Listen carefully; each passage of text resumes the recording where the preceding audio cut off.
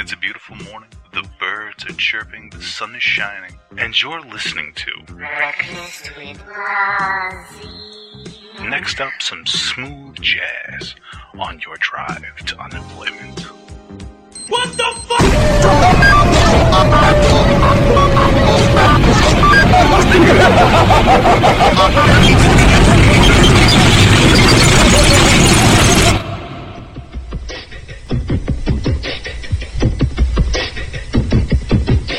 I know it's mean to say you're green, but you gots to leave WWE. You're not fit to be the shit, so stay at home and make my grits. That's the first verse. If anybody's looking for a new co-host for any radio show, I'm available. Good evening, wrestling fans, entertainment fans. This is Anthony of Wrestling-News.com. I want to thank you very much for listening tonight. Oh, how I had no idea that the wrestling world was filled with atheists. Dixie, you are forgiven. Hi, Kermit the Frog. I am the new GM for Raw. NXT. Yay! Get the fuck out of here. Go into the TNA Impact Zone with one of those metal detector wands, and when Hogan comes out to cut his promo and he's doing the air guitar, just turn the fucking thing on. Since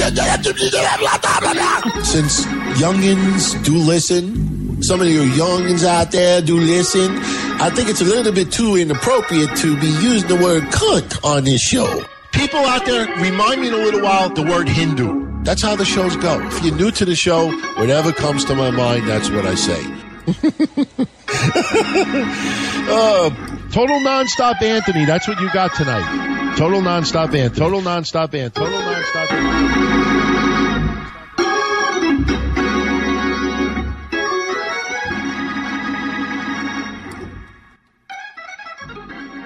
Ant. So tonight, in his New Japan Pro Wrestling match against Kenny Omega, Chris Jericho has dedicated the match to his fallen brothers, Eddie Guerrero and Chris Benoit, and people online are losing their fucking minds. They're losing their shit about his dedication to Benoit. Oh, I have a lot to say about that, and a few other things as well. Happy New Year, everyone. Welcome to this edition of Breakfast with Blasi. I am Don Tony, and it is currently Wednesday, January 3rd, 2018. Thank you for the support, as always. Also want to shout out all of our friends on TV Trax's channel on YouTube. I will definitely be getting into the bulk of everyone else's questions that have not been answered yet. Next week, I will announce the 5 winners who gave us the questions that we enjoyed the most. 5 of you out there are going to win your choice of any pro wrestling shirt or wrestling video, your choice. It doesn't have to be related to our shows. You ain't insulting us if you decide you want to get a Bullet Club or even a Solo Monster shirt instead. When we offer anything, it means anything. Now, before I get into the Benoit tribute and other shit that's going on, I want to talk briefly about SmackDown Live yesterday. And, I want everyone to understand something. Yes, I do the Don, Tony, and Kevin Castle show, Breakfast with Blasi, Breakfast Soup, other things from time to time, and it's primarily wrestling.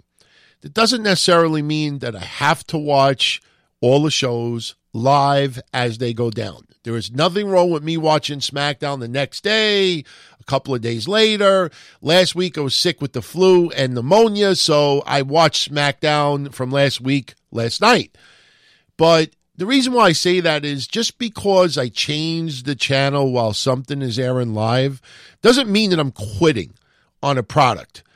But I got to tell you, as people saw online on Twitter yesterday, I changed the channel during SmackDown yesterday, and I did not tune back. Now, granted, I did watch SmackDown a couple of hours ago, and I'm going to react to what I saw. But the reason why I changed the channel yesterday was the match between the Usos, and Chad Gable, and Shelton Benjamin. And look, I want to stress something that I've been saying repeatedly. Usos are one of my favorite tag teams. They are without question the top tag team in the WWE right now, bar none in my honest opinion. WWE copped out and put the Usos in the New Day, tied for their top wrestlers of the year And like I said on Monday, look at the win-loss record of the Usos in 2017. Look at the win-loss record for the New Day. I need say nothing more. All right. And yes, I'm a little annoyed. Why would you put Xavier Woods in the U.S. title tournament and not Big E if you actually think about the food chain? And I like I said on Monday, I have no problem with Rusev not being in the tournament. This is going to make people want Rusev even more to win a title and get him more over as a babyface. The Rusev not being in the tournament, I'm fine with. But yesterday, as I'm watching Gable and Benjamin versus the Usos, something happened that really just made me change the channel. And again, I'm going to repeat it. I am a huge fan of the Usos. So I don't want anybody thinking that I got annoyed that the Usos retained. I have no problem with the Usos retaining the belt. I have no problem if they keep the belt for the entire 2018. They bust their ass. They're entertaining as hell. They have improved even more on the mic. And just everything about them is phenomenal right now. But they did something on SmackDown yesterday that really, really pissed me off. And if you didn't see it, just to give you a brief synopsis of it, one of the Usos was in the ring that technically wasn't the legal man in the ring. And Chad Gable, who wasn't the legal man in the ring either, got the pin. Gable and Benjamin won the tag titles. Now, the way that they won, it felt a little bit too clean and too abrupt. So you kind of in the back of your mind felt like, okay, maybe there's a little bit of a swerve, a clusterfuck right now. I don't want to call it a Dusty finish unless you want to call it a Dusty Wolf finish, because that was no Dusty Rhodes finish. And for people that don't know what a Dusty finish is, go on Google or Wikipedia. I'm sure the definition is there. But what they did, in my opinion, is called creative laziness. And I'm going to use that term going forward when needed. And the best way I could describe it is like this. Okay, we're watching pro wrestling. There are rules and regulations that need to be followed. All right, or the suspension of disbelief is that there's supposed to be rules and regulations. You can't have Corey Graves every couple of weeks saying there is no replay in wrestling, and you can't have, the saying that the referee's decision is final, and then because you just want to create a little bit of a buzz or a false finish, that you decide, oh, we're going to have another referee come out and show the referee in the ring that he was wrong in his count, and the referee realizes he's wrong, and they show an instant replay on the Titantron, and then the match restarts. That's laziness. Because now what happens when a wrestler cheats in the future and wins a belt, retains a belt? We could have a referee come out every single time to let that referee in the ring know, hey, you didn't see this, but look at the Titantron. This ain't the Attitude Era where you could get away with shit like this. This is a different time. And to me, these examples are just asinine. It's creative laziness. I did not like it. For those that missed SmackDown yesterday, basically what happened was the Uso that got pinned by Chad Gable, it ends up that Chad Gable was not the legal man, and the Uso that was in the ring was not the legal Uso, but we're watching the Titantron as if the referee could figure out which Uso was really supposed to be in the ring, but the referee realizes that Gable wasn't the legal man, so he restarts the match. Come on. That's fucking horrendous. That's horrendous. Now, every fucking time that there's bullshit in the ring, you're going to have people complaining, hey, why isn't a referee coming out for this? And speaking of referees, this shit with Daniel Bryan versus Shane McMahon. And if it ends up being Daniel Bryan versus Shane McMahon at WrestleMania, everybody is going to forget about what went on yesterday. What went on a couple of weeks, it was kind of hokey in this storyline. We're all going to forget about it. But for the time being, though, some of it's just horrendous. And yesterday we had where Sami Zayn was wrestling AJ Styles. Kevin Owens is allowed to be at ringside. Kevin Owens really doesn't do anything, but Shane McMahon wants to eject him from ringside. Daniel Bryan gets on the mic, says to Shane McMahon, why don't you leave also? Some clusterfuck finish. AJ Styles ends up losing. AJ Styles goes on the mic and says something dopey like, hey, why don't you just put them both against me? And then Daniel Bryan says, yeah, at the Royal Rumble, it's going to be Sami Zayn and Kevin Owens versus AJ Styles in a handicap match. Okay? Now, in suspension of disbelief and storyline purposes, if Shane McMahon does not like Kevin Owens and Sami Zayn and does not like Daniel Bryan's decision to put a handicap match and give the odds in favor of Zayn and Owens winning at the Royal Rumble, why wouldn't Shane McMahon just say, I'll put myself as the referee? Now, I know some of you out there are going to say, oh, he was just the referee. But you see where I'm going with this? You can't do shit like this. You have to always, this is the problem with WWE sometimes. They don't look one step ahead. They look 10 steps ahead. They know ultimately where this is going to go with Shane versus Daniel Bryan. May not necessarily be in the ring. Could very well be that two other people wrestle against each other. Daniel Bryan's in one corner, Shane's in the other, and whoever wins, the other person's got it. It doesn't necessarily mean it leads to a match. But you need to also look one step ahead, not 10 steps ahead. And I'm watching this go down on TV yesterday. And look, Sami Zayn, Kevin Owens, AJ Styles, they wrestle fucking great. Kevin Owens is in my top 2 or 3 on the main roster right now on both brands, if not my favorite wrestler of all. Okay? I have no problem whoever of those 3 comes out as heavyweight champion of the Royal Rumble. But when you do shit like this on TV yesterday, and Shane McMahon is all quiet and looking befuddled and confused that Daniel Bryan just put AJ in a handicap match at the Royal Rumble, why wouldn't he just say, all right, I'm the referee, and try to do the fast count again? Or wait a minute, doesn't Shane McMahon have more seniority over Dan? This is just creative laziness, in my opinion. And I know that there's a lot of kids watching, and I know that there's a lot of people that watch that, just are into the action and entertain, and they don't examine the storylines as much as this. But for someone like me and a lot of people out there that are teeter-tottering as far as wanting to watch or not, all right, there's not enough little kids that could keep WWE making the money that they're making. Remember, it's the adults and the parents that buy the stuff for the kids, all right? And yeah, we're going to buy stuff for our kid relatives or a son or daughter or niece or nephews, because they want it, not necessarily because I'm a fan of it as well. But you need to keep adults and people with half a brain interested in the product too. There's a reason why ratings have gone down so much over the past bunch of years. It's not because, I just watch it on YouTube. I watch it on Hulu. I watch it on this. That's not always the answer. All right, and I compared it with TNA in the past with Dixie Carter's foolish idea that, people could watch on a recording, and it's not always about the main primetime airing. Yeah, tell that to advertisers. Tell it to advertisers. Say, hey, just fund it on Hulu instead. See how much they offer you compared to primetime.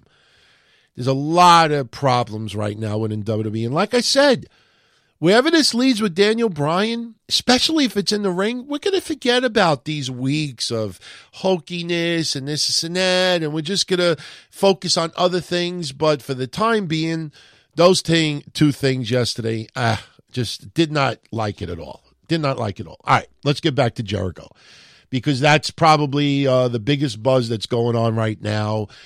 Tonight, New Japan, Jericho versus Omega is going to take place. And here's basically how this all happened earlier today. All right, there's a wrestling fan online. I don't remember his name offhand. I think his first name was Richard. He made a black and white pencil sketch of Chris Benoit in regular black and white pencil. Really nice caricature of Chris Jericho. In the background to Jericho's left, now we're watching it the opposite way, so you look at the picture, you might say, no, it's Eddie Guerrero is on the right. No, Eddie Guerrero's on Jericho's left, and Chris Benoit is on Jericho's right. Now, they're penciled in very light pencil and gray to look like glowing silhouettes, ghosts, I guess you could call it. And on the top, it says, "We are back." And on the bottom, it's got Chris Jericho's name on it. And Jericho liked the graphic. He said, I really like this fan art. And he's dedicating the match to his fallen brothers. Well, everybody and their fucking mother, I don't want to say every single person, but everybody out there for the most part that don't understand brain damage, that don't understand CTE, that don't understand dementia, that don't understand, abuse from, repeated hits to the head, steroids, whatever it is. They don't waste their time to learn about science, but instead will look at just the political correctness of the whole thing and say, Jesus Christ, what the fuck is Chris Jericho thinking? This man is a murderer. He killed his family. He did this and that. How could you celebrate a murderer? Now look, for the first bunch of years, I said that very same thing. I criticized fans out there that had tributes to Benoit, all right, and just, I'm just focusing on his wrestling career. All right, this is different. And let me tell you why I have no problem with Chris Jericho dedicating this match to Chris Benoit. Okay? Since the Benoit murders, there are countless medical articles. There's countless reports from physicians. It was discussed in court. There is just so much information that is out there regarding the brain trauma that Chris Benoit had after they did his autopsy. An examining doctor said that Chris Benoit had the brain of an 80-year-old, had sustained lasting damage to every section of his brain. And they have said to date, Chris Benoit has had one of the most severe cases of CTE that examiners have ever seen. And Benoit was only 40 years old. Okay? Now, I'm not going to bring up other athletes' names out there, but you do your research and you will see thousands, tens of thousands of regular folk. If you want to just focus on famous people, there are countless number of athletes who have suffered CTE, dementia, who have killed themselves, who have, with no history of violence whatsoever, starting assaulting their family, committed murders, killed themselves, just everything. So there is something to CTE and brain damage and it leading to dementia and leading to acts of violence from people who have never shown an ounce of abuse and violence in the outside world, in the real world. Yes, you tackle someone on a football field. Yes, you wrestle and it's choreographed violence in the ring. But we're talking about what's in your heart, your wife, your kids, your family, a stranger on the street, best friends. You look at tragedy after tragedy after tragedy, and in no way, shape, or form am I justifying Benoit's murderers. They're not excusable. They're not forgivable, in my opinion. But what a lot of people out there seem to forget, and it's very hard for any of us to relate to what happened with Benoit unless you had a close friend that did that, a family member that did that. And you got to understand where Chris Jericho is coming from. Now, don't get me wrong. Chris Jericho is not the be-all, end-all. Anything he does, I support it. It's not that. But you have to take a step back for a minute and try to understand, okay, Chris Jericho was very close with Chris Benoit for decades, okay? People who are very close with Benoit say he had no history of abuse outside of the wrestling ring. One of the nicest guys. Yes, he was quiet. Wasn't his gimmick in WCW silent but violent. He was not known for abuse. So we don't know what put him over the edge. But when you realize that there's report after report after report, there's institutes, there's all this medical science that proves that the CTE, brain damage, dementia, suicide, murders, erratic behavior, all right, doesn't justify the acts, because there's a lot of people out there with CTE and dementia and other things that do not commit that type of behavior. But there are a lot that do. And all I'm saying is that Chris Jericho was close to this man. Chris Jericho was a close friend to him. Chris Jericho, in his heart, does not forgive Chris Benoit, in my opinion. I could be wrong. But he looks at the brain issues with Benoit, looks at his history, knows the man intimately as a friend, and is saying to, how could this guy do this? So you have to just understand they were close friends, and maybe medical, science, maybe the CT was the reason why Benoit flipped. Maybe it wasn't. There's so many scenarios and analogies out there. We will never know the answer. But all I'm saying is that any of us, we don't have a close friend that we knew for 20, 30, 40 years that ended up with severe brain injuries and just totally flipped out and committed violence against someone. You mean to tell me, everyone, deep down inside, if you had a best friend or a very close friend for 20, 30, 40 years that had no history of any violence whatsoever, gets into a car accident, hits their head on a steering wheel, has brain damage from it, and then all of a sudden out of nowhere kills his fucking family and kills himself, and it's revealed that he's got all his brain down, you don't think deep down inside you may say to yourself, look, I can't forgive him what he did, but, I kind of feel that this is the reason why it happened. So, I think of him in a different way. Jericho looks at Benoit totally different than you and I have. So all I'm saying is that, do I agree with Jericho paying tribute to Benoit? No, I don't agree with it at all. But I respect it, and I totally, say to myself, you know what? They had a relationship. There's a lot of medical science leading to, the reasons why Benoit possibly did what he did. And I respect Chris Jericho's decision to dedicate the match. That's it. Plain and simple.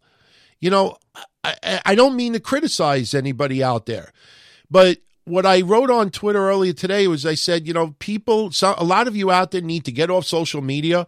Start learning about CTE. Start learning about brain damage. Start learning about dementia. Start learning about athlete after athlete after athlete who went from peace-loving, no issues whatsoever, to blowing their brains out, killing themselves, killing other people.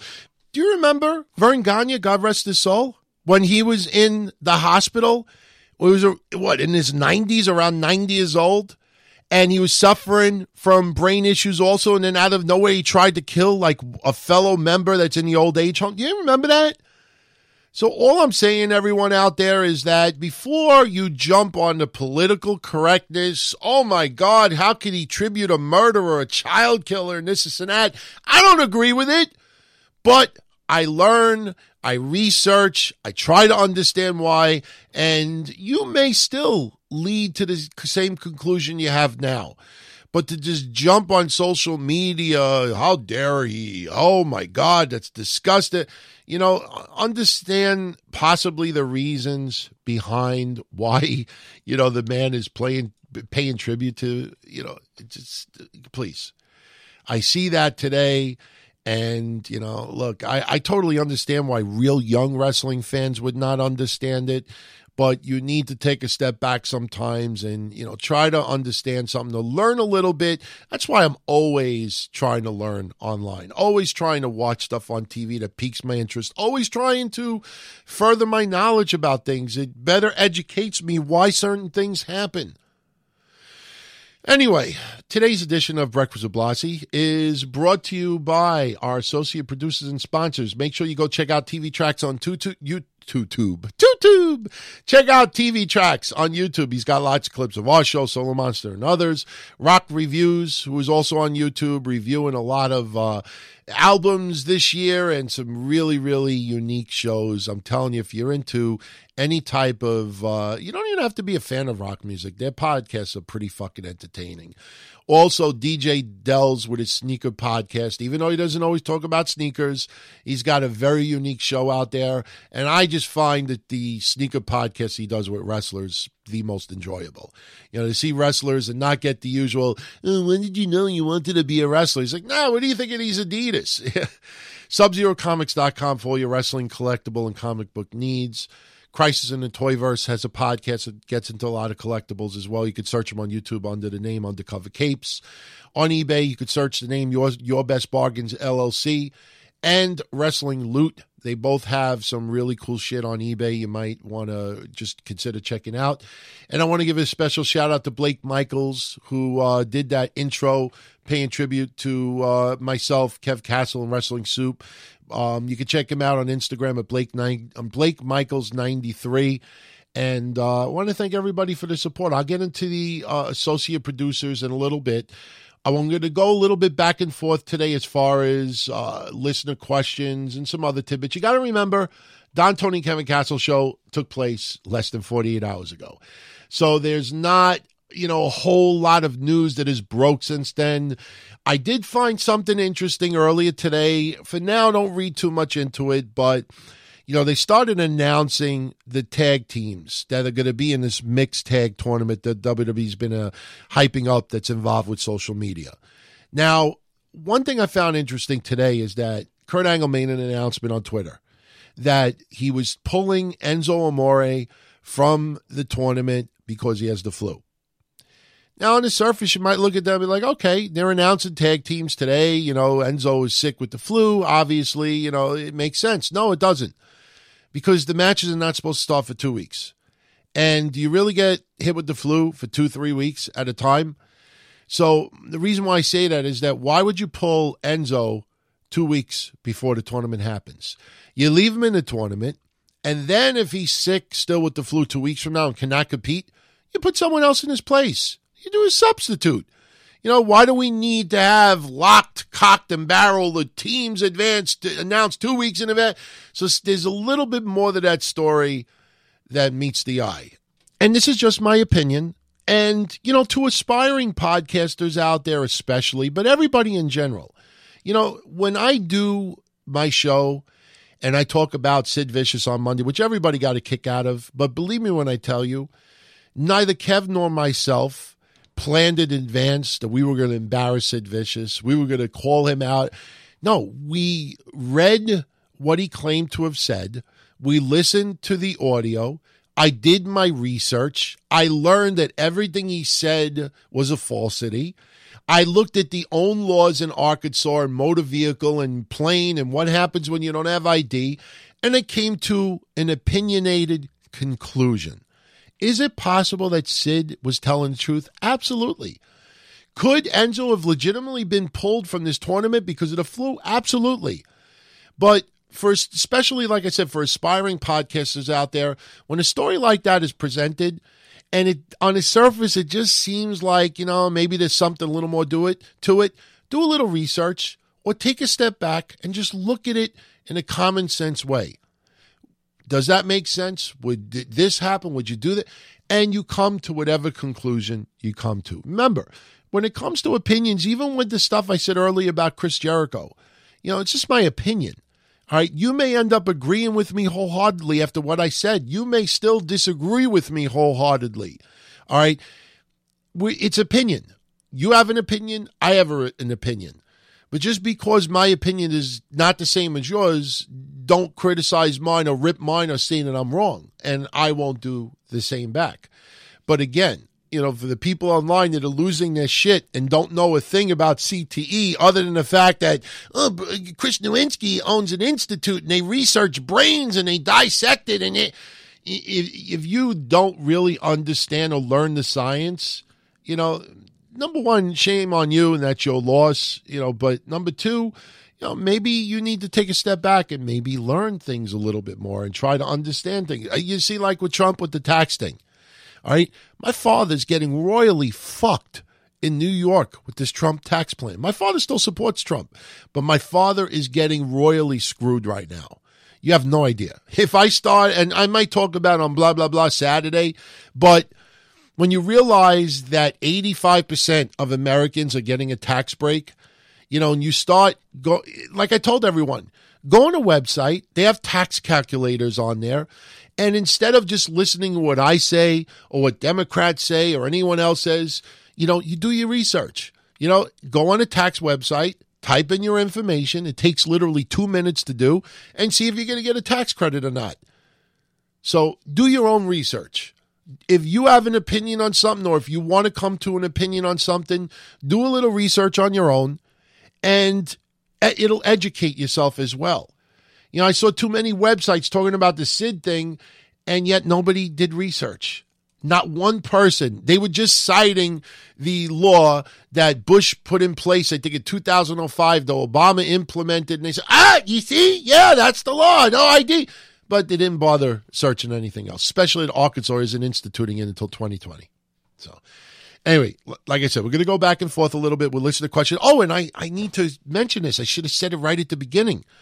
If you notice, Kev Castle is not on with me today. And that's not by choice. If you listen to Monday's show, you heard me invite Kev Castle to be on with me to answer listener questions, especially from Trax's channel, and some patrons as well. And about 2 hours ago, I got an instant message from Kev saying that he actually had to work late today, that one of the persons he works with is out of state, so he ended up getting an abrupt amount of work and couldn't be on. So I just wanted to mention that. And to the trolls out there, when I mention something with Kev, it's not always trying to pick fights. Everything is cool in the gang right now. There are no issues. My New Year's resolution, I have 2 of them this year. Number 1, to try to live as much of a stress-free year as possible. I am trying not to undergo any stress at all whatsoever. Trying to be cool, calm, collected, smile on my face, even though it may not sound like I'm smiling when I'm talking, but smiles inside. Everything is good right now. And I honestly and truly mean that. Shows are great. The shows are fun. Everything is good. If something happens that's not a positive or a negative about show, or somebody makes a mistake, or somebody can't do something, it's not me taking pot shots. It's not taking. Everything is cool in the gang right now. So believe me, I'm not annoyed that Kev couldn't be on right now. He's got work to do, so I'm going to do the questions myself. But I will still announce next week the 5 winners out there who gave us the questions that we enjoyed the most. Domination Warrior, what are our thoughts on Tetsuya Naito and Los Ingobernables? It's funny. I hope you listened to Monday's DTKC show, because I discussed in detail Tetsuya Naito. And I discussed on how when he went back to New Japan from CMLL, and he was poised to be one of the top, if not the top babyface of that promotion. And New Japan saw on how the crowd was reacting to him early on, they immediately changed direction. And now he has this faction. It is super over. I know a lot of people are drooling to see a little more interaction between them and Bullet Club. And that just goes to show you that, when a promotion sees something now, I'm not trying to say that New Japan is on the same level as WWE. They're obviously not. They're doing well, but they're not on that level. But it is refreshing and cool to see when a promotion realizes that something isn't going as planned and they make changes, and the changes work out very well. Daniel Bryan is the most notable one in WWE, but that also happened to Tetsuya Naito. So it's very cool to see that, and I think, the way they're using him right now is great in New Japan. No complaints whatsoever. And also, I can't remember who it was on Twitter. Somebody said, because they heard what I said on Monday about Naito, they said, Don Tony listens to Solo Monster. Let me assure you that everything I say on my shows are my thoughts, my opinions, and my, research. Okay, I did not listen to Solo Monster talking about Naito. I don't listen to other podcasts giving their thoughts on something like that. If I agreed or disagreed with a different podcast, I will make mention of it. I have not listened to Solo Monster's show in months, not because I don't like him, not because I don't like his show, but because there's so much going on right now on my plate. I don't have time to listen to other shows. And honestly, I worry about these shows before anyone else's. So just because I make a comment that might be in support of or in agreement with another show doesn't mean I listen to other shows. I worry about me. And I've been doing this for 20 years. There ain't no fucking way that I'm going to depend on other people's thoughts and comments to make those on my own. And that's not a knock on Solo Monster, but I wanted to mention that. And for those, because I noticed there were a bunch of questions on that, why have I not talked as much about New Japan and Ring of Honor as I wanted to? It's simple. a majority of people that listen to these shows do not follow Ring of Honor New Japan. You may read it in the headlines. You may watch little promos. You may watch little clips here and there. Good stuff, hokey stuff, dumb stuff, whatever it is. But at the end of the day, about 95% of my listeners don't tune into those other products. So I keep the conversations at a minimum. I will definitely always bring up news for those promotions when needed. Obviously, I was going to talk today that Ring of Honor has launched a couple of new designs to their belts. For some reason, people are not thrilled about it. They think that they're going a route with WWE, saying that, all the belts are starting to look like each other, which I don't agree with. I don't agree that they look, similar to, it's whatever. The belts look nice. Stop being so hypocritical. It's not the fucking remember how we were so critical of the Universal Championship looking like a big red tampon? I actually like the belt a little bit. It wouldn't be my first or even fifth choice if I ever bought a wrestling belt, which I don't. But, now I'm fine with the way that title looks. But, as time goes by and things are warranted and momentum and more interest is brought upon my listeners, that's why I always say your feedback is very important for these shows. We are always trying to evolve, and our content is dictated by all of you. So I welcome anybody wanting certain things discussed a little bit more, because the more I see that, the more I will oblige. And at the same time, as I said before, please, nobody with this, I'm trying to start shit. There's two people on the show on Monday. So if one of us, could be me also, if one of us does not follow product or faction or an event, it's very hard to have a two-way conversation about it. So, all the stars have to align perfectly when it comes to promotions that maybe aren't as, widely discussed in the United States compared to others. But, we get it done. Excellent reviewer. Do I get FTRR? Yes, I do. People are always scrambling online trying to figure out what the Young Bucks are saying. And, these are little hashtag things going on.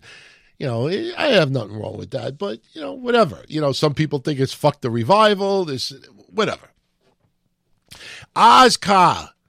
Was I a fan, or who'd I prefer more, Wu-Tang or NWA? To be honest with you, I preferred Wu-Tang Clan over NWA.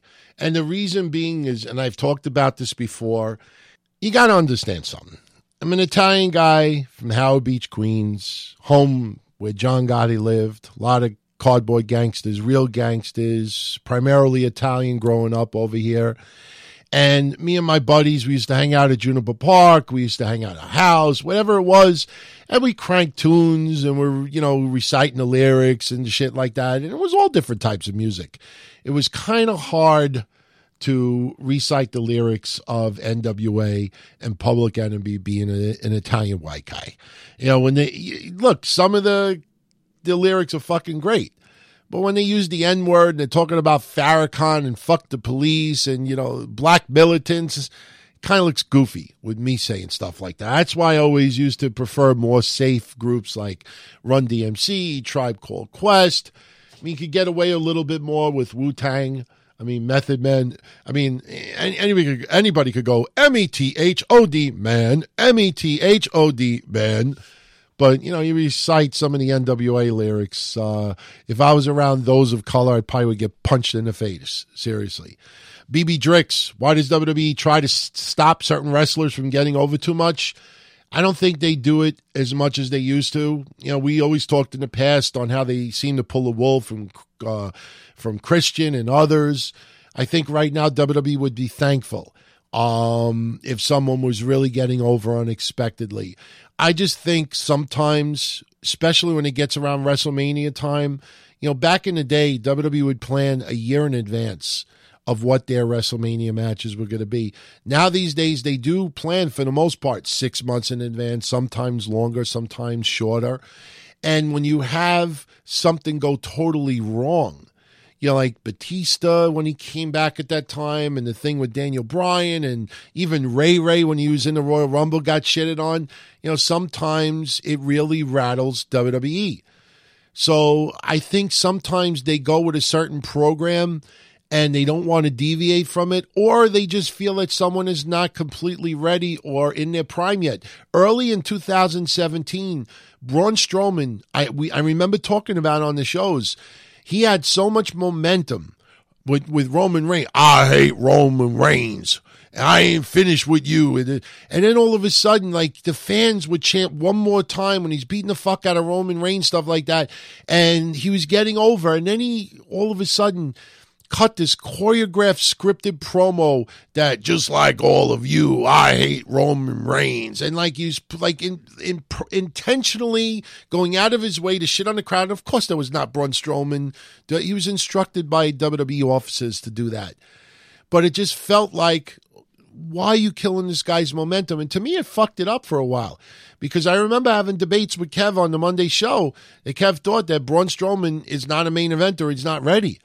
I thought that he was, but there were a lot of people that just felt like, and maybe WWE at that time felt, it's a little too early, let's just wait a little longer and then we'll finally pull it. And I think WWE realized they had no choice but to really start pushing him big time now. Especially when you look back at 17 and realize Brock Lesnar only wrestled 13 matches and made $12 million. So, I don't think they look at a wrestler, the person gets over and says, oh, fuck.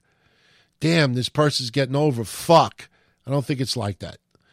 Howard Starr, like WWE has a cruiserweight division for 205 Live, would we like to see one day 305 Live for heavyweight division? No. Because heavyweights are all shapes and sizes, and what do you do between the weights of 205 and 305, or 206 and 304? You know what I mean? Even though, look, I know a lot of you out there want my thoughts of Goldust being on 205 Live yesterday. Kevin and I already talked about it on Monday, the fact that he was in the match with Cedric Alexander. This is just trying to get some name value on the 205 Live roster. Goldust is not 205 Live. Why was he even on the 205 Live show yesterday? If you think about it, it's not like he was a valet or a love interest of one of these guys. He actually wrestled. WWE realizes the roster that they have on 205 Live right now, there's virtually no one that is tremendously over as, a babyface the fans could get into, veterans. They don't have Rey Mysterios. They don't have other young guys. Well, I shouldn't say young guys. They don't have veterans who are, small in stature for the most part. And I'm sure people could bring up one person here, one person there, but they really don't have. So they're going to use more guys that are maybe not getting any type of a role on the main roster right now. We'll throw them in 205 Live. Think about that. For even the biggest Goldust fans out there, should he have been on 205 Live yesterday? Absolutely not. It makes no sense whatsoever. But they did it, and quite honestly, I'm not complaining. Because I see Goldust getting a little bit of work, and I'm a fan of Goldust. But the minute you put a guy that weighs more than 205 on 205 Live, you're pretty much admitting that it can't get over the way it is. Now, yeah, you could justify it by saying, hey, he'll never be able to vie for a championship because he doesn't make the weight. Still, shouldn't be on that show. Is this creative laziness? Think about it. I talked about creative laziness before. Putting a non-205 guy on that show, wrestling, on 205 Live. Think about that. Is that creative laziness? Could very well be. Anyway, Chogal, 2005 Montreal WWE Raw. Shawn Michaels cuts the troll promo where Bret Hart's theme plays, which in turn produces one of the biggest crowd pops in WWE history. To my knowledge, was there any negotiations with Bret at the time to bring him back? Yeah, absolutely. WWE wanted to put him in the Hall of Fame, and they were trying to make amends with him. There was a lot of bitterness still. You got to remember, Owen Hart passing away, Montreal Screwjob, the stroke that Bret Hart had, they weren't going to start trolling him and pissing him off even more. So, yeah, there were negotiations at that time. Sponge Belt. What was the best and worst holidays I've ever had? The worst holiday I ever had, I've talked about this before in Growing Up Don Tony. I remember a Thanksgiving once, I'd say around 1993 or 94. I was dating a Jewish girl at the time, and I still remember it to this day clear. She invited me to her uncle's house for Thanksgiving dinner, and I walked in, Everybody was nice originally, introduced themselves. I introduced myself. They were asking me how long we were dating and this and that, blah, blah, blah, blah. And not even 3 minutes of being here, her uncle turns around and says, sorry, we don't have any of that eggplant parmesan or that lasagna stuff. You know, I hope matzo ball soup is acceptable. And I kind of like brushed it off. And I said to him, I said, well, to be honest with you, I said, I really like matzo ball soup. In fact, I had revealed to them that I was the first ever Italian to work at Ben's Best, which is a Jewish deli, a very famous one here in Queens.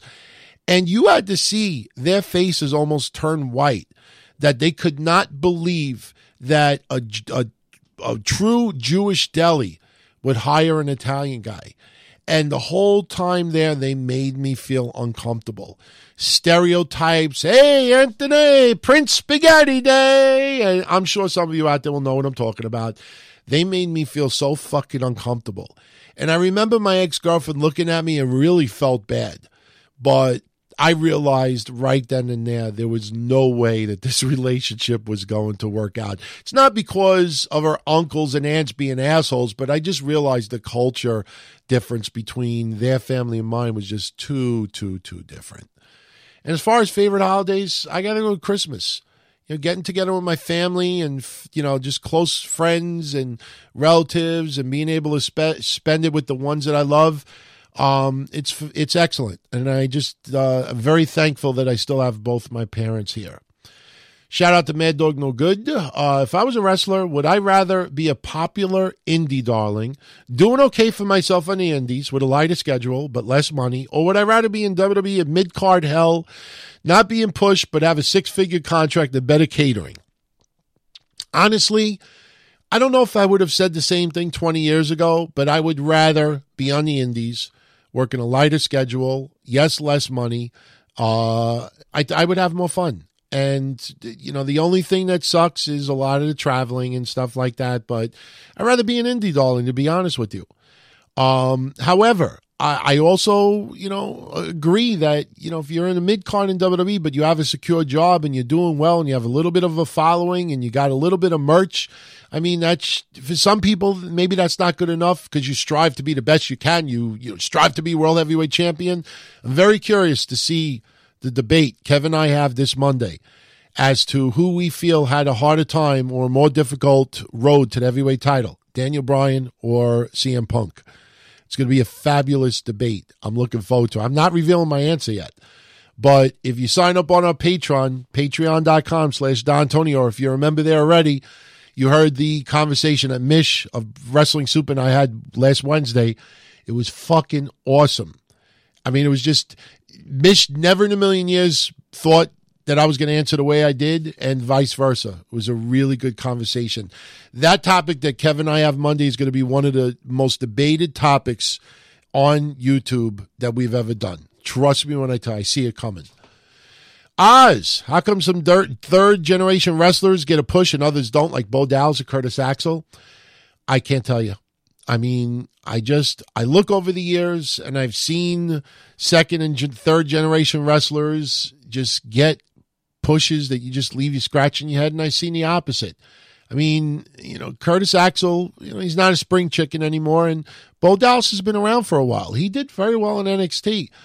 It's just, I don't think it has anything to do with them being second or third generation wrestlers sometimes when they don't get a push. I think it's just WWE see someone fill a role.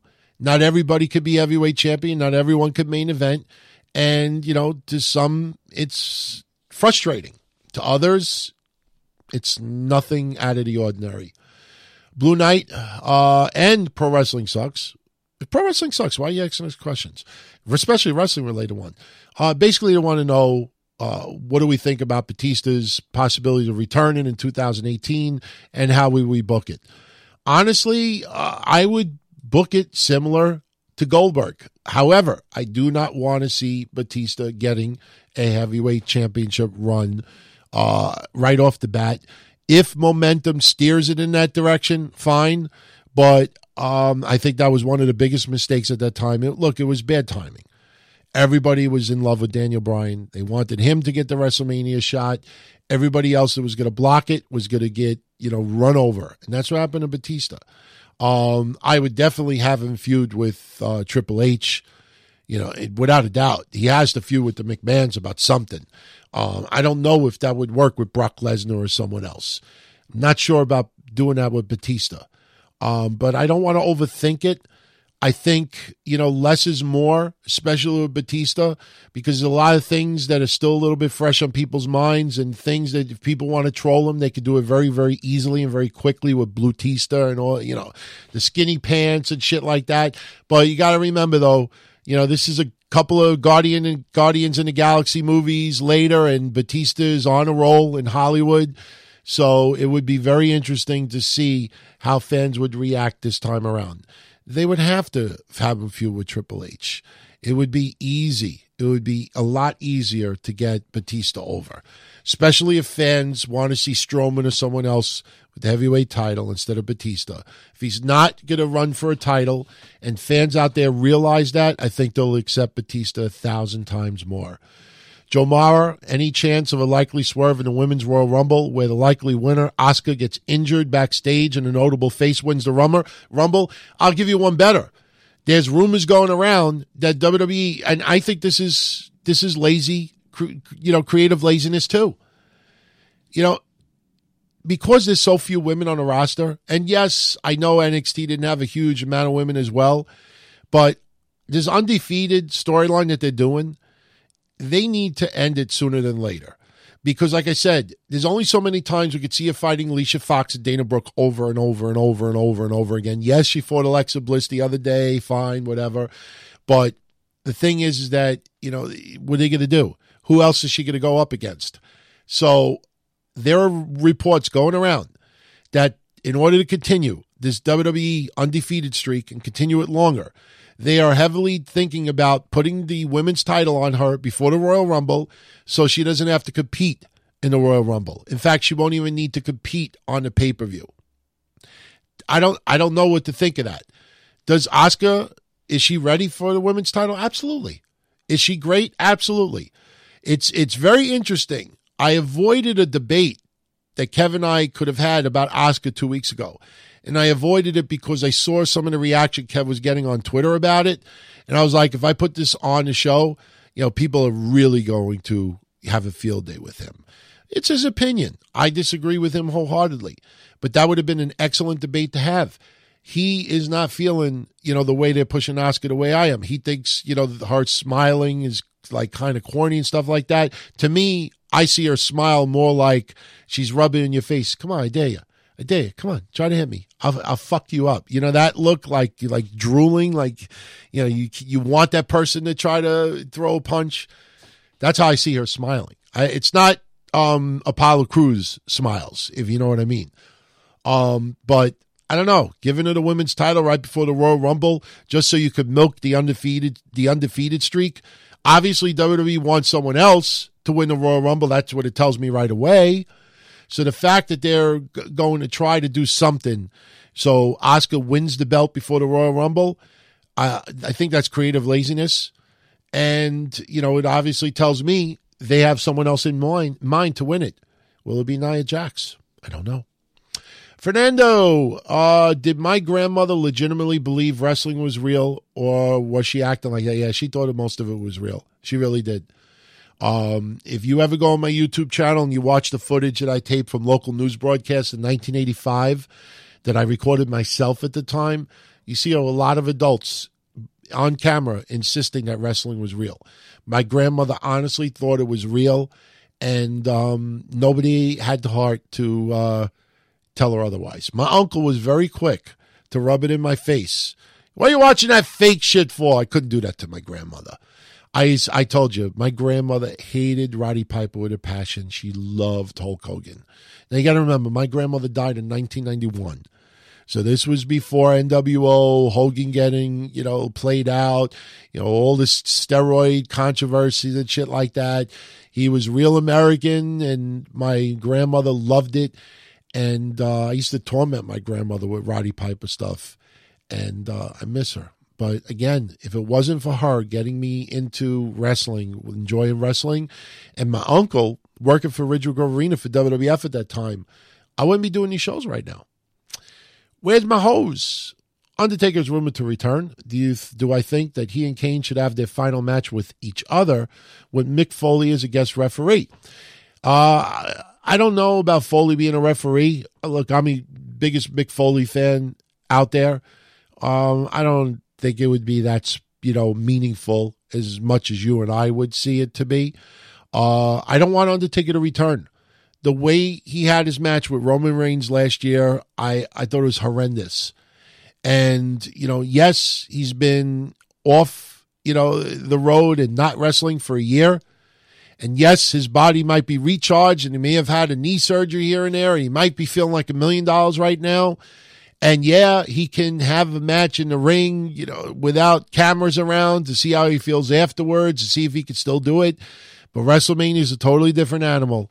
And if he goes out there in its second year in a row and embarrasses himself, I don't want to see it. I'd leave it alone. Leave it alone. Sneaker Nerd, do I have any fantasy matches still? If that's even possible? No, I really don't. I mean, if you're talking about fantasy matches that could still happen, no. And I'm sure there's a lot of you out there that would love to see Kenny Omega versus, insert AJ Styles or someone there. Yeah, of course. I don't know if I would call that a fantasy match. I think it's in a match that could happen, should happen. Me, fantasy matches are more, two people that, maybe from different eras that you wish you could see face each other.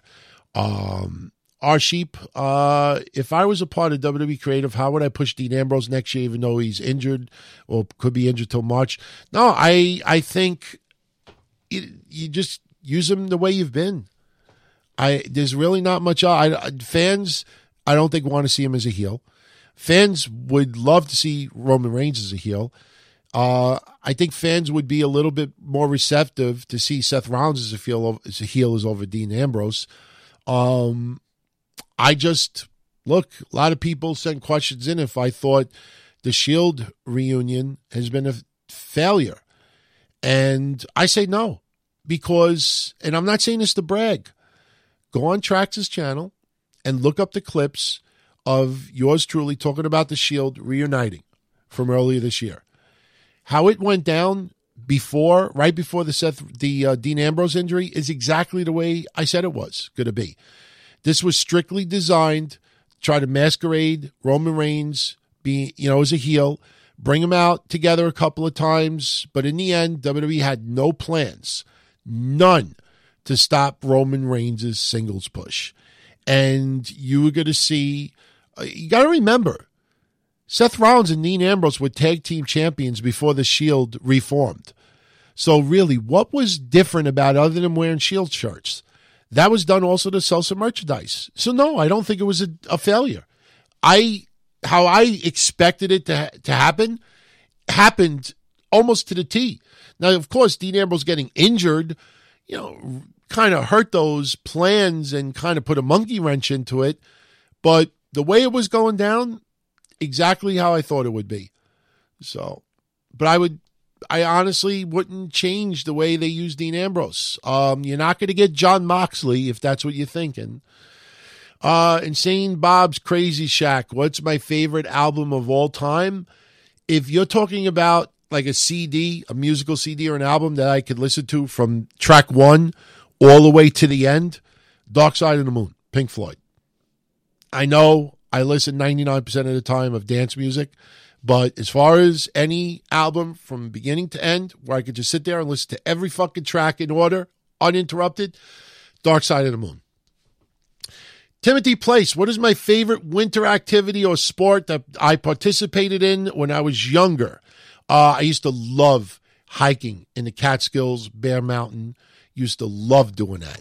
I used to play football a little bit. I tried out for the high school football team. I actually made a couple of cuts in freshman year, but I didn't make the final cut. I remember one game vividly playing in Juniper Park where I accidentally broke my friend's leg. Still, I'm haunted to it to this day. I'm still friends with him personally on Facebook, but once in a while he likes to rub it in my face. Oh, I had a bad day today. A little pain in the leg. Thanks to Blasi. Still. And he broke his leg, what, around 1990? But no, used to love going hiking and camping in the mountains. Shazad Ali, shout out to you, my friend. If we were randomly called up to WWE as a tag team in 2018, what would be our attire, theme music, and moveset? Obviously, I can't speak for Kev, but me, I would not wrestle. I would do the managing stuff. But I wouldn't do it because I wouldn't be ready. I wouldn't be anywhere good. So, but me, I would do the magic. In fact, a few people have asked me if I was asked to go back to managing, doing some stuff here in the Northeast on the Indies, would I do it? And the answer is absolutely. But I would only do it, if it was on a semi-regular basis. If I did it for like a reunion show or something like that, yeah, I would do it. I had fun doing it, but it's got to be the right circumstance, and it's got to be because people wanted to see me, come back and do some stuff. But I don't want to take up a spot of someone who, is really dedicated to this and really, I wouldn't want to do that to someone. I love this name. I almost want to give him a shirt just for this name. Rumple Foreskin. Despite his reputation as a locker room leader, it's no secret that Undertaker garnered respect from guys like JBL, whom himself garnered a reputation as a locker room bully. Why do I think more guys didn't scrutinize the Undertaker's stature as a leader due to his enamoring himself to a guy like JBL, yet at the same time forcing other guys to go to wrestlers' court for engaging in activities that seem to be less abrasive? Look, Undertaker's a locker room leader. You don't, swerve Undertaker. JBL, yeah, the bully stuff, you're afraid of him as well, but you got to respect your peers, your elders. Undertaker has been around for decades upon decades. He was so well-liked and well-respected. And you got to understand something, too. You, myself, and everyone else listening, for the most part, do not know The Undertaker personally, did not work with him behind the scenes. So we don't know. We hear he's a locker room leader, and we hear the wrestlers over the years and managers and everybody involved in wrestling praise the fuck out of Undertaker, but we weren't there to witness it. So if you're around the locker room leader and you know him, you see everyday stuff, and you see how he goes to bat for people, you have a totally different aspect or impression of that person compared to all of us. So we're on the outside looking in. So for you or me or anyone else to try to understand why those, enamored him so much, you got to ask those people. That's the best way I can describe it. Aldo Rodriguez, do I see Hollywood? We had Hollywood Hulk Hogan and we had Hollywood Rock. Do we think there will be a Hollywood version of John Cena? Never say never, but, you kind of feel like John Cena will always be that role model to the kids deal. I think WWE would have to go into a totally different creative direction entirely, not just with John Cena, but the overall product itself. I'm not saying to go back to Attitude, but they would have to portray themselves in a totally different direction, I think, to really do something like that. But it's possible, never say never. Never say never. Fernando, best advice in life for a 19-year-old like you? Couldn't give it to you, my friend. When I was 19, it's not that long ago, but, internet was not around. And, how I used to go through the days and the nights and the weekends and the summer and the winter is totally different than people of today. And, I just would say stay out of trouble, get a good education, get, good quality traits about yourself, be reliable, work, have a little good work ethic there, commit, and just stay out of trouble. But you're asking the wrong person, to be honest with you. I would give you all the generic answers that you probably would hear 1,000 times from others. Mad Mex, regarding WWE documentaries, my favorite and least favorite of all time. Most favorite, go with Paul Heyman, ECW. The AWA one was good. They've come out with some really good ones recently.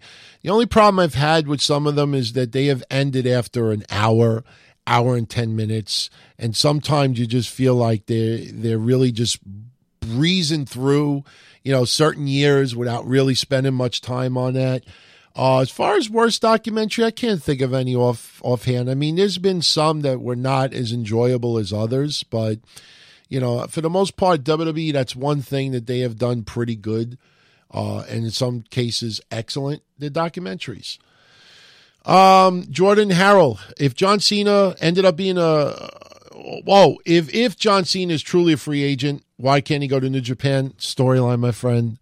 Storyline. But if he ever really was a free agent and not under contract to WWE, would he go to New Japan? I don't think so. Honestly, don't think so. Yes, Chris Jericho still has a good relationship with WWE, and he will be back, you know, sometime. And Vince gave him, you know, all the praise to go to New Japan, gave him the okay. John Cena, though, I think he's WWE lifer.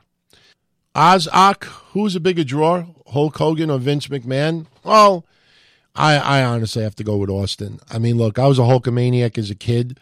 Hulk Hogan is the reason, along with Vince, why wrestling got so widely accepted mainstream.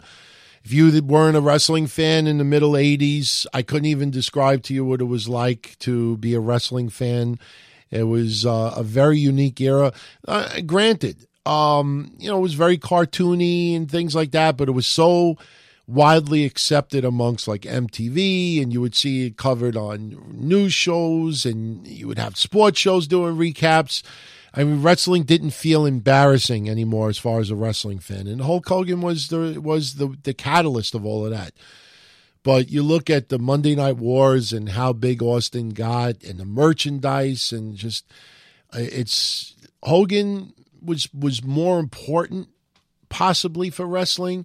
You know, would the WWE have gone out of business if Austin didn't become who he was? I don't know.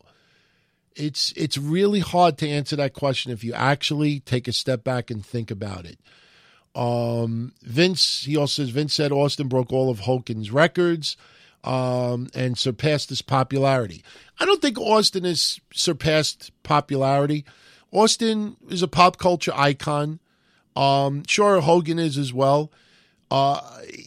You think of what happened with the sex video and some of the things Hogan was caught saying on audio and video, which kind of fucks things up. But I think as far as their entire careers, I think Hogan is more widely known and more widely accepted. I honestly think. I mean, Austin is tremendously popular still, but I think just Hogan is just more broad.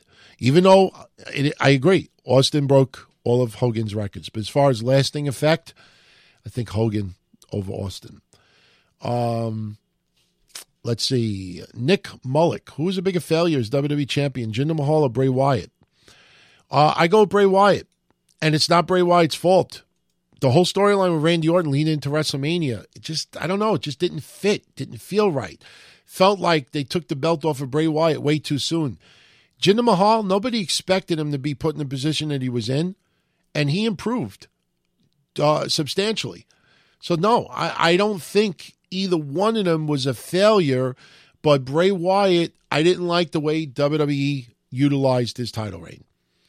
Do I think WWE uses Shield to get Roman over this year? I've been saying that before they even reformed. So, yeah, absolutely. Do I think the WrestleMania 34 main event will be worse than WrestleMania 32 due to predictability of Roman facing Brock Lesnar? I don't know. And I'm not sold yet that Brock will face Roman Reigns once again. It's very possible, but, you know, I'm not completely sold on that idea yet. Juan Sanchez, knowing how big of an ego he has, do I think Vince McMahon would have, this is a fucked up question, would he have killed himself if WCW won the Monday Night Wars and went out of business? I don't try to predict, mental anguish and depression and stuff like that, but do I think Vince McMahon would have committed suicide? No, I think Vince McMahon would have retired, and I think he would have had, comfortable life but still, you can't predict depression sometimes. Sometimes you hear people, committing suicide out of nowhere, and you hear it in music and entertainment, sports, and you just left asking yourself, holy shit, I had no idea. I don't like I don't think that's a good question to ask. Darius McKenzie. Really interested in knowing how to get into the radio business. Honestly, I couldn't tell you. I mean, I'm not in the radio business. I've had an opportunity here and there that I have passed up because I don't see myself as radio quality. I like how we're doing everything right now, and that's the way it's going to remain. I will never be doing this at a point where I could quit my regular job and do this as full time. To me, this is a lot of fun, a lot of freedom. I don't have to answer to other people. We've had opportunities to possibly go on other networks, but too many restrictions. But I will tell you this, there is school to get into radio. My suggestion would be contact Mish, Wrestling Soup. Mish has worked for stations. Definitely give him an instant message. He will be more than happy to talk to you about it. Pick his brain. He'll appreciate it. But, you definitely want, if you're serious about getting into radio, definitely want to go to school. You definitely want to look into going to school for it. You also got to figure out, what do you want to do? You want to work in production? Do you want to actually host shows? But seriously, talk to Mish. He's definitely a good person to communicate. He'll steer you in the right direction. Royal Hipster, how would I book the next shakeup? What was my favorite storyline of 2017? I liked the storyline with Jericho and Kevin Owens. The Festival of Friendship was my favorite of the whole year. It was sad to see them split, but it was the right thing to do. I know there are segments on Traxxas channel where I talk about it in detail. The only thing I would have done different was I would have had Jericho defeat Kevin Owens and win the Universal title at WrestleMania. I would not have had Goldberg versus Lesnar for that belt. Jericho could have dropped it shortly thereafter, but I think that would have been the right way to culminate that storyline. I don't know. To me, that's the way I would have done it. As far as a shakeup, look, we're already getting into WrestleMania. Let WrestleMania happen, and then we're going to shake it up. They'll do another draft or something. Let's get through WrestleMania, and then we can worry about that. Fernando, what are my thoughts on Undertaker's streak ending? Should it have ended? Who would have liked to see him get beat by instead of Brock Lesnar? I don't think it should have ended. I think that's a 1 in a million opportunity to have someone wrestle that many matches, be that important, and be undefeated during all that time. Of course, we look back on it and you say, okay, maybe it was Brock Lesnar's time and this and that, and but still, now because he's defeated Undertaker, he's mortal, and you don't have that aura anymore that he's, 29-0, 30 whatever, no, blah, blah, blah, no. I would have thought, as far as his Hall of Fame career, having that right at the beginning to be that, that many wins at WrestleMania undefeated would be such a strong talking point. But WWE realizes that Undertaker is not going to lose any credibility by having 1 or 2 losses at WrestleMania. And as far as who else I would have rather seen him lose to, nobody right now. To be honest with you, nobody. Honestly, nobody. I can't think of nobody. I know some people right now may think Braun Strowman, AJ Styles, and probably have a few other names in mind. It's got to be the right scenario, right storyline, the right moment. So I don't think he should have lost, in my honest opinion. Okay, Fabe, if I could change one thing from wrestling this year, a debut, match finish, booking, business decision from any company. Now, you got to remember, everyone, I'm answering these questions sight unseen. I like giving spur of the moment answers without thinking about it.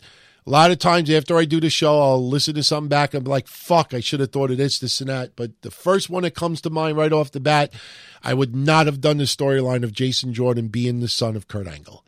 Did not like it. Wasn't needed. Even though, turning heel and revealing that he lied about being Kurt Angle's son would probably get him over as a heel, I just think overall it wasn't needed. Jacob Walton, what is the best movie I've seen this year and the worst movie I've seen this year? I don't know. I mean, I'm trying to think of some off the top of my head. I don't really, there's a lot of movies that have come out that I had no interest in seeing whatsoever. I did see part of the Emoji film. I had to change the fucking channel. I mean, I know little kids got a kick out of it. I just couldn't stand it. I did see a good movie called The Shape of Water. All right. It's like a little bit of a science fiction movie. I don't want to give anything away with it, but it's a pretty cool flick. Go, if you want to see a good movie that got a lot of great reviews that might be under the radar, The Shape of Water. Go check it out. It stars Sally Hawkins. So go out of your way. I think you'll probably find that one pretty interesting. Should we wrap it up? I'm actually on my lunch hour right now. I got to get back to work, do more stuff. I mean, obviously, I got more questions here I need to answer. So you know what? Let's see. I think we'll end it here. And what I think we'll do is I will save some more questions for Monday with Kev. And yes, we'll pick 5 winners from the questions that we already answered. But for the ones that are remaining, we'll probably pick some additional winners. So if you did not hear your question answered yet, look, the one thing you should notice from most of the questions that were asked over the last 2 weeks, they're not outdated in the sense that it's not like someone saying, who do you think is going to win, on Raw next week? They're questions that whether I answered them last week, this week, or next week, they're not outdated. That's what I like about a lot of the questions that were sent in. So, we'll get into the rest of the questions on Monday for the DTKC show. And for the ones that we didn't answer already, like I said, I will definitely, without a doubt, announce the winners for those. I didn't forget my associate producers, our friends of the show.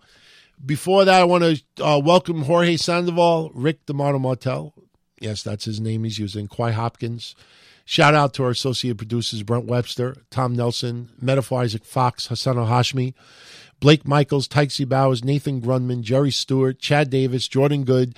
Actually, you know what? There is a little bit more wrestling news that I want to get into before we call it a night. But let me do some shout outs first.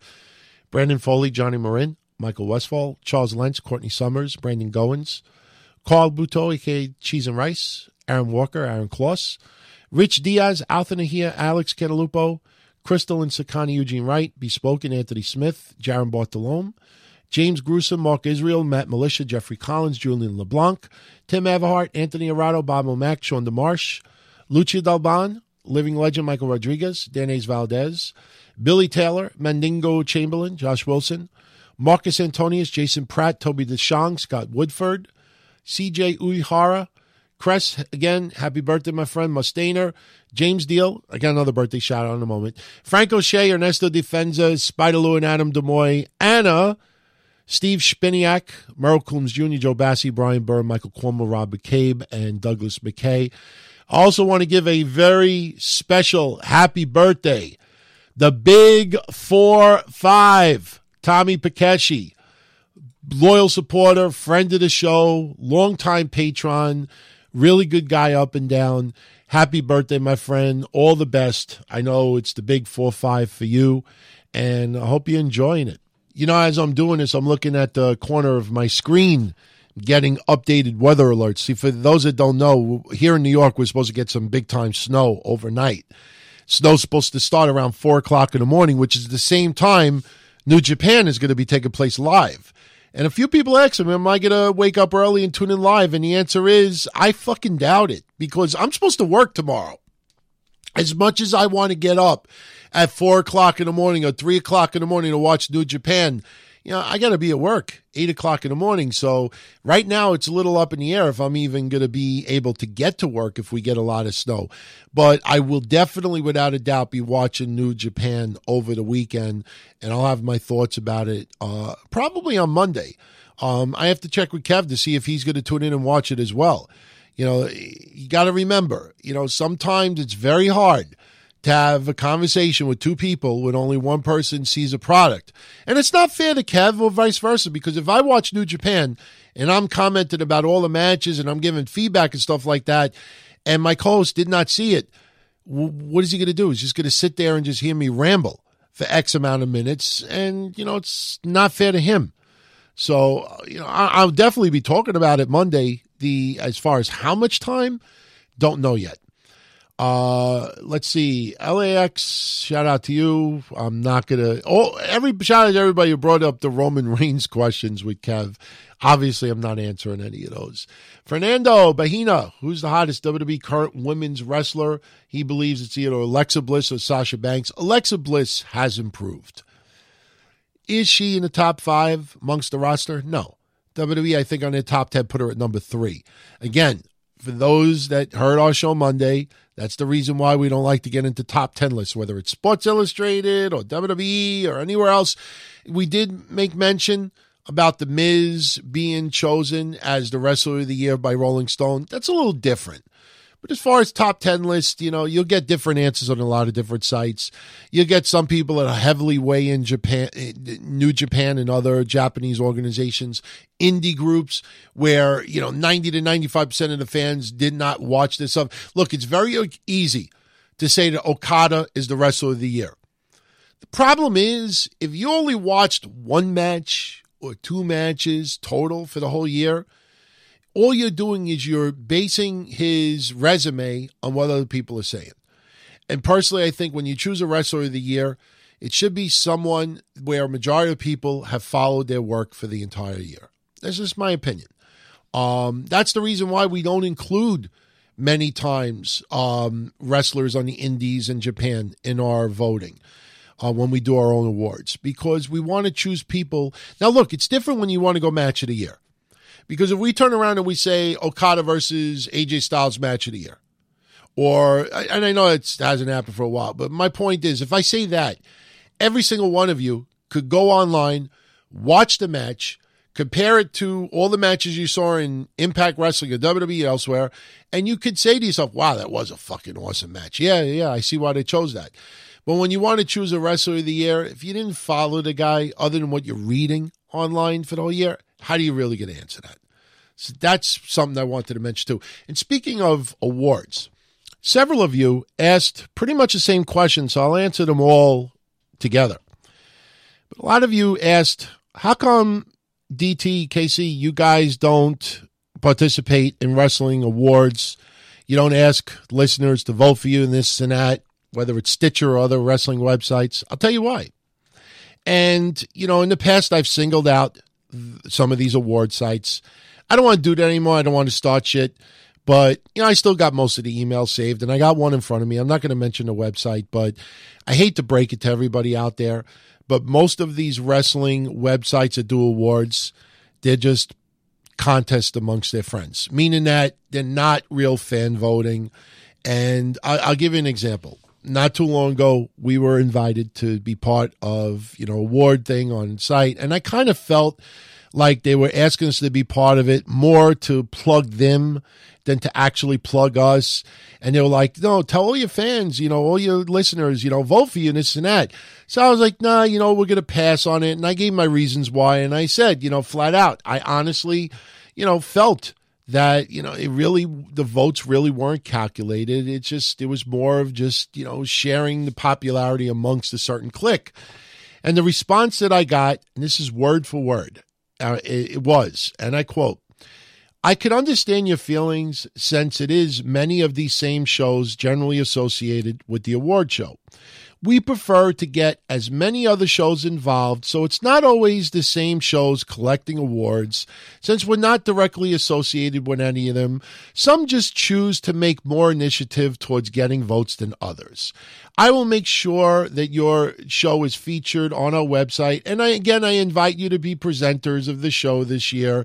But if you listen to the award show, you will hear, this is the most important part, it is basically designed to be taken tongue-in-cheek, strictly as a fun way to acknowledge all the shows that are out there and not so much a competition of who is better than who. So in simple English, everyone, when you see a lot of podcasts out there, radio show of the year, vote for us, vote for me, vote for this. Most of these award shows, they're not calculating votes. They basically, will rotate and pick different people, sometimes friends, and they just try to spread it out. So, no, not going to take part in that. Honestly, you tune into what we do. You tune into the main shows, you subscribe to Patreon, you plug us on social media, whatever you do to support us, that is the ultimate award we could receive. And that is the God honest truth. So that's why, if you notice, we don't ask for you to vote for us anywhere. It would be cool if you subscribe to us on iTunes, and I posted the link in all the synopsises because, it would give us a little bit more visibility on iTunes. If you notice, I think I've asked for you to subscribe to iTunes maybe twice in 8 years. But I noticed that, if we want to get more listeners, a little more popularity, a little more Patreon subscribers, obviously we got to get more people to tune into the show and find out about us. And, again, that is the ultimate award we could receive, and that is you tuning in. And that's not me being hokey. That is exactly the God honest truth, how we feel about it. Now, again, I'll admit, it was cool to be picked in Rolling Stone as one of the top wrestling podcasts when you realize that there's hundreds of them out there. But, my feelings on Rolling Stone, blah, blah, blah. I feel bad because my co-host was so happy and pumped that we were plugged the way we did in Rolling Stone. And I basically shot it down because I'm not a fan of Rolling Stone. Ever since they put the Zanaya brothers on the cover, I am not a fan of the page, even though I'm very much appreciative of getting exposure. And trust me, I wouldn't trade it. But now when it comes to Wrestling Radio Awards, they're hokey, everyone. And most of the time, it's not really legitimate voting and stuff like that. I have so many emails that I could post publicly, but I don't want to burst the bubble of other podcasts out there. There's some podcasts out there that really, push big time. Vote for me, vote for our show, vote for my show. And I don't want to ruin it for them. If that's what they get enjoyment and satisfaction of, they work their asses off. They deserve it. But for us, no, we're not interested. I'm looking online, and WWE announced the first 2 mixed tags for their tournament. They paired up Bobby Roode with Charlotte, and they paired Braun Strowman with Alexa Bliss. Now, I know a lot of people wanted to see Braun Strowman get paired with Nia Jax, based on what I've said in the past as well. But honestly, if you really think about it, you put Nia Jax and Braun Strowman together, that size and mammoth in size, I mean, they would just run in storyline. They should just run through that fucking tournament like it's nothing. So they wanted to do the oddball thing of Alexa Bliss and Braun Strowman. Look at the drastic size there. Just picture Alexa Bliss standing in the ring as a tag team next to Braun Strowman. It's going to look kind of wacky. But that's what WWE's intended to do with this. And yeah, I'm fine with it if you actually think about it. Not a generic name. Do I think Elias will ever be WWE champion? Look, never say never, to be honest with you. It's very possible. Right now, he hasn't done a whole lot. His match with John Cena is the highlight of him being on the main roster so far. They've done little segments of him. He interacted with Jason Jordan and some others, but I like him. I think he's doing well. I feel like WWE is trying to save his big-time push until after WrestleMania, which they've done in the past with others. So there is no reason to rush Elias's push. I can't see why he couldn't be a heavyweight champion in the future. Right now, it's not in the cards, obviously. But again, he hasn't done, anything really in the ring so far. So, he's had some good matches, but they haven't put him in big-time storylines. So, but again, no rush, no need to rush. And with that, I'm going to end it for tonight. Got almost 90 minutes in the bag, which is pretty much what I wanted to do anyway. So I hope you enjoy this episode of Breakfast with Blasi. Please, if you aren't following me already on Twitter, go follow me on Twitter at DonTonyD. The website, DonTony.com. If you want to check out the archives of all of our shows that go back well over 10 years, DonTonyKevinCastle.com. If you like what we do and you can't get enough of it, give our Patreon page a chance, patreon.com/DonTony. This Thursday night, Kev will be recording his solo show, Castle Chronicles. It'll be posted online, I would say, by around 10:30 p.m. Eastern Standard. This coming Wednesday, you'll have Breakfast Soup on Patreon, which will be hosted by yours truly and Anthony Missionary Thomas of Wrestling Soup. For those that were expecting an episode of Blah, Blah, Blah last week, I will definitely be doing one this Saturday, January 6th. I'll be doing it on location because this Saturday is my dad's birthday, and I'm definitely going to be spending the weekend over at the parents, visiting them. But still do blah, blah, blah over there, so definitely look forward to that. Kevin and I will return this Monday, January 8th, with your next edition of the Don, Tony, and Kevin Castle Show. And as far as Breakfast with Blasi goes, I return here once again in 2 weeks, January 17th, with your next report. And that's it. I'm out of here. Facebook.com/DTKC Show.